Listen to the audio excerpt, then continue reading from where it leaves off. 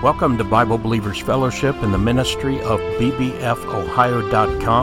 I'm Pastor Greg, and I welcome you to our current events update and then our study in Acts chapter 14, verses 8 through 18, titled Scarce, Restrained, They the People. The conclusion of this two-part message can be found at bbfohio.com. As we now begin, this is part 1 of 2.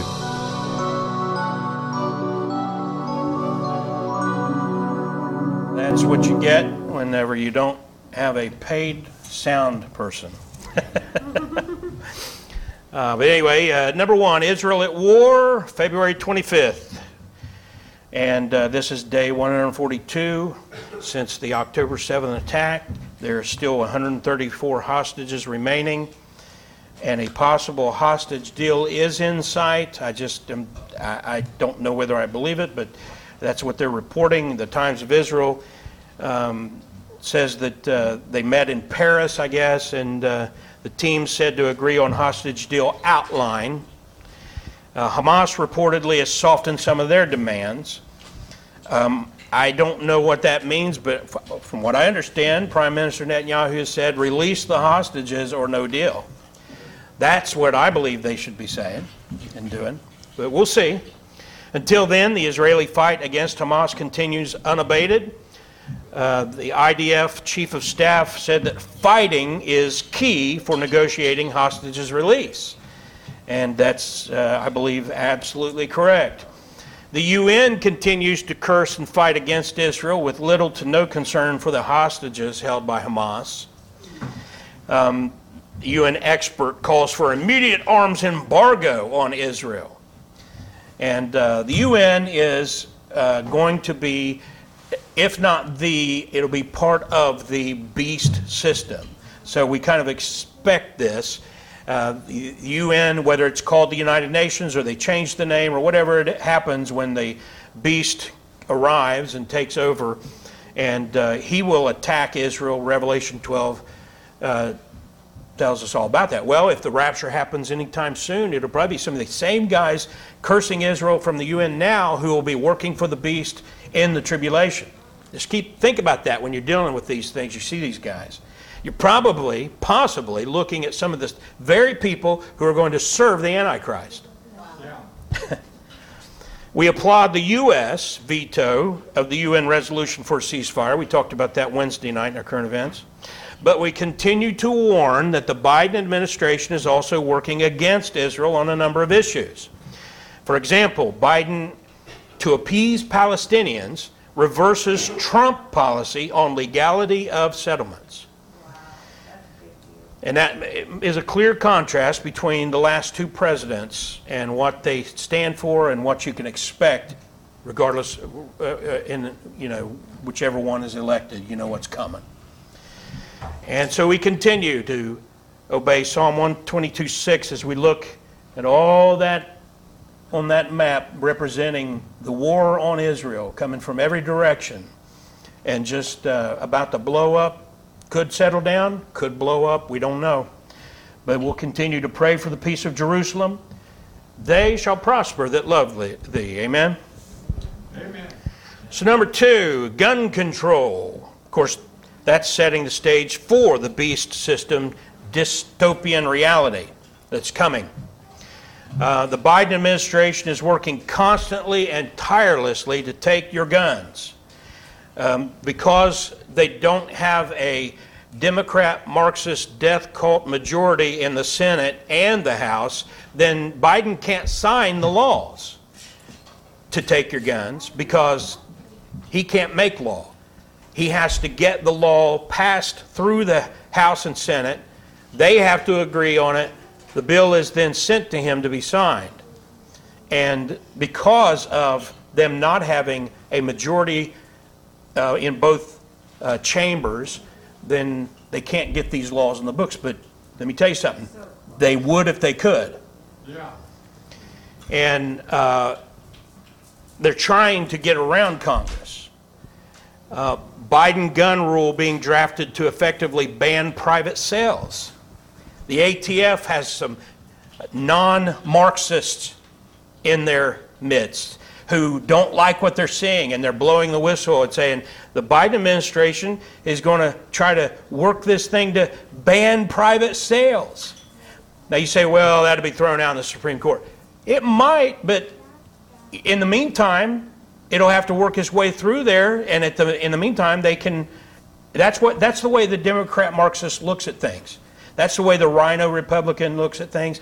They think, of course this is illegal, but we'll do it anyway because in the meantime, we'll at least stop it for that amount of time. And then when they throw this one out, we'll just do something else similar and it'll start the whole thing over again. And the effect is a ban for that amount of time at least. That's what they're doing. Why? Because this is a major step toward a gun ban and complete control over an enslaved population. And I'm going to tell you something that most preachers today just don't seem to have the backbone to say. And I don't care. If I'm surrounded by a bunch of cowards, I'll still tell you the truth. The truth is that the almost entire Democrat Marxist death cult and the leadership of the Republican Party want you to be slaves. Yeah, that's right. And the only sure way to do that is to take your guns. And that's what their agenda is. The Biden administration asks U.S. Supreme Court to hear a ghost gun appeal. Ghost guns just mean that they're guns that people assemble themselves. So they don't have them in a registry, therefore the government can't come and get them. That's what it's all about. They don't want, they're going to basically then rely on someone to narc on you and to tell the authorities that you've got guns that aren't registered, and then they come and confiscate them. That's what they're trying to do. Why? Because they can't track and eventually confiscate guns they don't know anything about. They want your guns registered, that way they know where to come and get them. And they've been working on this for nearly 3 years. This has been going on behind the scenes for nearly 3 years. Biden aims to sign on to UN's Global Gun Registration Treaty. The United Nations is assembling a treaty, and all, according to our Constitution, in order for a president to get a treaty, he just has to go through the Senate. He doesn't have to go through both branches. And so the Senate is, I believe, I think they have enough globalists in the Senate to sign off on this. And so keep an eye on that. Why are they doing that? So that the illegal immigrant military they're building in America right now can confiscate your guns and arrest or shoot you for resisting international law, and they won't have any qualms about doing it because they're not really Americans. Yeah. They're taking foreign illegals who have no allegiance to this country, nothing really in common with us, single, fighting age men, and now wanting to fill our military with those people. Anybody with 2 brain cells knocking together can understand what's happening. Amen. And anybody you know who's voting for this mess is either wicked, a devil with skin, or a fool. But these are the last days. Be informed, pray accordingly. Amen. All right, Acts 14, 8-18, we titled it right out of the text, Scarce restrained they the people. Scarce restrained they the people. We continue our study of Acts 14, where Paul and Barnabas will find the unbelievers attempting to declare them to be gods. Isn't that wild? Let's read about it. Acts 14, verses 8 through 18. You can read the even with me, so start right in verse 8 with me. And there sat a certain man at Lystra, impotent in his feet, being a cripple from his mother's womb, who never had walked. The same heard Paul speak, who steadfastly beholding him, and perceiving that he had faith to be healed, said with a loud voice, Stand upright on thy feet. And he leaped and walked. And when the people saw what Paul had done, they lifted up their voices, saying in the speech of Lycaonia, "The gods are come down to us in the likeness of men."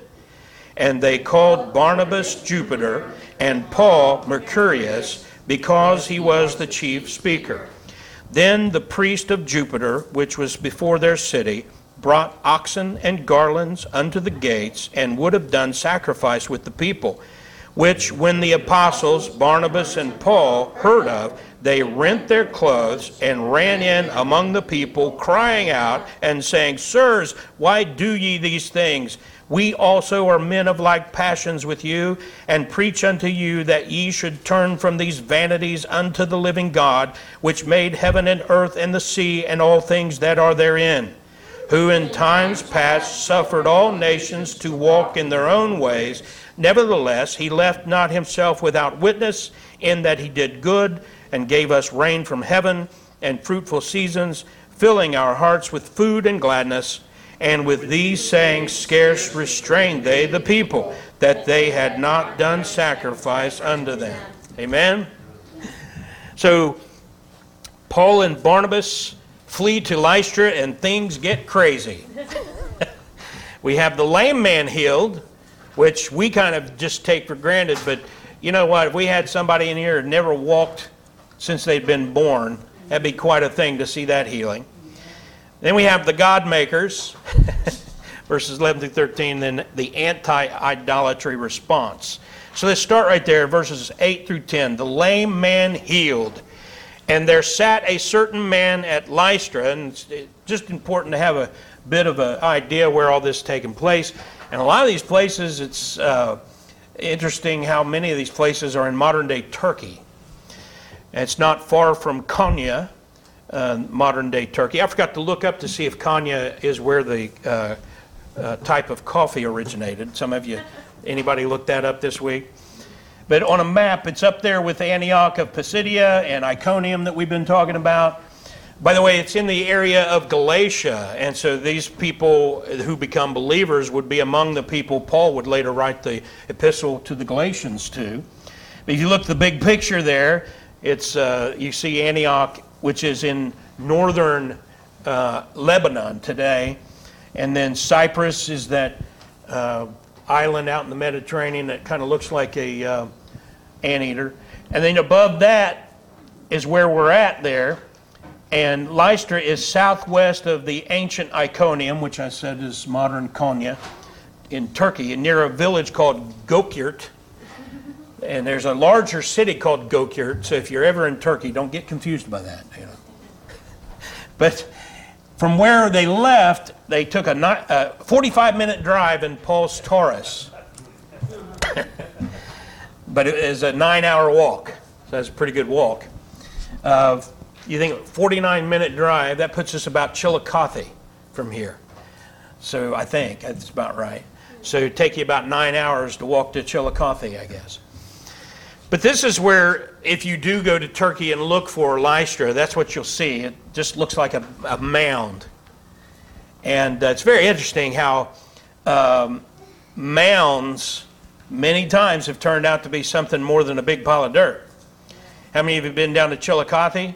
Serpent mounds? Yep. But I understand there are several others in Ohio that I've never been to. What's it called? Oh, in High Banks. Yeah, I didn't know that until, I think Charlie might have been the one to tell me about it. Miamisburg Mound. What is it? Miamisburg Mound. Miamisburg? It's Yeah. big cone on the ground. Now Miller's Park in New York. Yeah? That's the one I was trying to think of. That's considered one of the most important in the country. It's right in Newark. As far as Glenn Beck tried to prove Mormonism. Oh. Ridiculous artifact. Well, if you ignore the fiction, it's still very interesting. But it's in Newark, and part of it is on a golf course. And Not for long. yeah, it's supposed to be, commandeered and everything because it's sacred ground or whatever, archaeological. So it looks like nothing but a mound up there in Lystra, but people go up there and they've actually found some very important pieces of what's left of the city. I don't know if it was just destroyed in war or what it is, but they found everything's kind of crumpled up and everything. Couldn't find any real good information about how it ended up where it is, other than it was abandoned. But anyway, that gives you an idea. And so verse 8 continues and says that this man was lame from birth. That's just an important thing. Sometimes people can lose vision, and I'm one of them. I lost vision for 2 years. I was legally blind. I have this huge, 24-point font Bible because I couldn't read anything. I even had to use a magnifying glass for this. That's how bad it got. And thought I was going to be like that the rest of my life. And then we just kept praying, Lord, if it be your will, heal me. Otherwise, I'll do what I got to do, And woke up one day and I was healed. Amen. And went to my specialist, and he said, well, you might as well give the Lord credit. I didn't do anything. And so we believe in healing. Amen. Amen. But it's something else when you see somebody. We had Martha with us who was blind from birth. My healing is wonderful, amazing. If Martha had been healed, that would have been a whole nother level of amazement. So it's also important for us to consider that, to understand the thrill of being healed. And you have to put yourself in his sandals, Being lame, the guy never walked. Never walked. So you keep that in mind as we continue with verse 9. The same heard Paul speak, who steadfastly beholding him and perceiving that he had faith to be healed. Now, so Paul's teaching, and this doesn't happen very often when I'm up here teaching. You're all equally beautiful, and I don't. But once in a while, something will be going on, and it'll get my attention. And there have been a couple times where I saw somebody getting sick, or like passing out, that kind of thing. You kind of look and what's going on there, that kind of thing. Well, in the spiritual sense, Paul is looking at this guy, and he's probably just preaching, and the Spirit of God moved him to just zone in on him. And he realized God's going to heal this guy. It doesn't say God said, I'm going to heal him. We don't know exactly, but somehow Paul perceived that this man, and it says had faith to heal. He was a simple believer in Jesus. That's what it took. Paul didn't ask for a seed faith offering. Paul didn't preach and say, if you have enough faith. Did he? It's faith to be healed. Now we want to get this and move on, but I want to say this. Faith to be healed. It's not faith in our faith to get God to heal us. That's how the word faith, charismatic nonsense is taught. It's telling you that if you have faith, that your faith can get you healed, then you'll be healed. So the televangelists and the faith healers come in and they hit people in the head and blow on them and all that kind of thing. But if you most of the time there's no real healings taking place. I'm not saying there is never a healing taking place. I won't say that. There are healings that take place because sometimes the condition is psychological, as they say, a mental thing. And the excitement and everything, they can be healed. Other times, I'm not God. I'm not going to say he wouldn't choose to heal somebody, even though the guy's a crook who's the faith healer up there, but the woman out here or the man out here praying for healing is a sincere believer. So God may heal them. I won't say one way, but I'll tell you this. It's all on video. They've got these guys. They're a bunch of crooks. They fake the healings all the time. And if you don't get healed, they don't take any blame, obviously, on themselves. It's your fault. You didn't have enough faith. That's not ever... Jesus never said, you're healed. Oh, now you didn't have enough faith. When God does the healing, you're healed. It's a simple faith in God and submission to his will, which is what Jesus demonstrated even in the garden. Take this cup from me. Nevertheless, thy will be done. Amen. That's how we pray for healing. There's nothing wrong with saying, God, please heal me. Nevertheless, I submit to your will. That's the perfect prayer. Don't have to say a lot of words. Paul's response was an apostolic gift of spiritual discernment and healing that is not found after Acts. And so keep that in mind. You see these guys, I see the lady over here with the little puppy dog, and I know you've had a headache, and that, that kind of thing. What they found out is they have a little piece in their ear, and somebody's going around talking to people and getting notes, and then they tell them what to say. It's all, even back like in the 80s, they'd go to Radio Shack and get those cheap little things, and they worked. And that's not God. That guy's a crook. Amen. And what Paul, he didn't have radios. He didn't have an earpiece. What Paul's doing is a special dispensation that we call the transition period, where the apostles had this for a temporary amount of time. But do you realize, some of you heard me say this before, but it needs to be pointed out that before Paul was dead, he no longer could heal people. Amen. And who is it? Trophimus, he left at Miletus, sick. Amen. Why did he leave him there sick? Because the transition was done. Paul was now getting old. And he didn't have the age didn't have anything to do with it, but I just mean the amount of years that had gone by. The purpose of these healing gifts was over, done, and so Paul didn't have that ability anymore. Yeah. We've covered that before, but we're going to cover it again here in Acts, that don't ever lose sight of that. That God commanded the Jews to require a sign. Yeah. So that's why this is happening in the book of Acts. So we'll come back to that again, as I said, another time. Verse 10 says that Paul is speaking, and he said with a loud voice, "Stand upright on thy feet." And what happened? And he leaped and walked. That's that simple. Huh? No hesitation. Yes.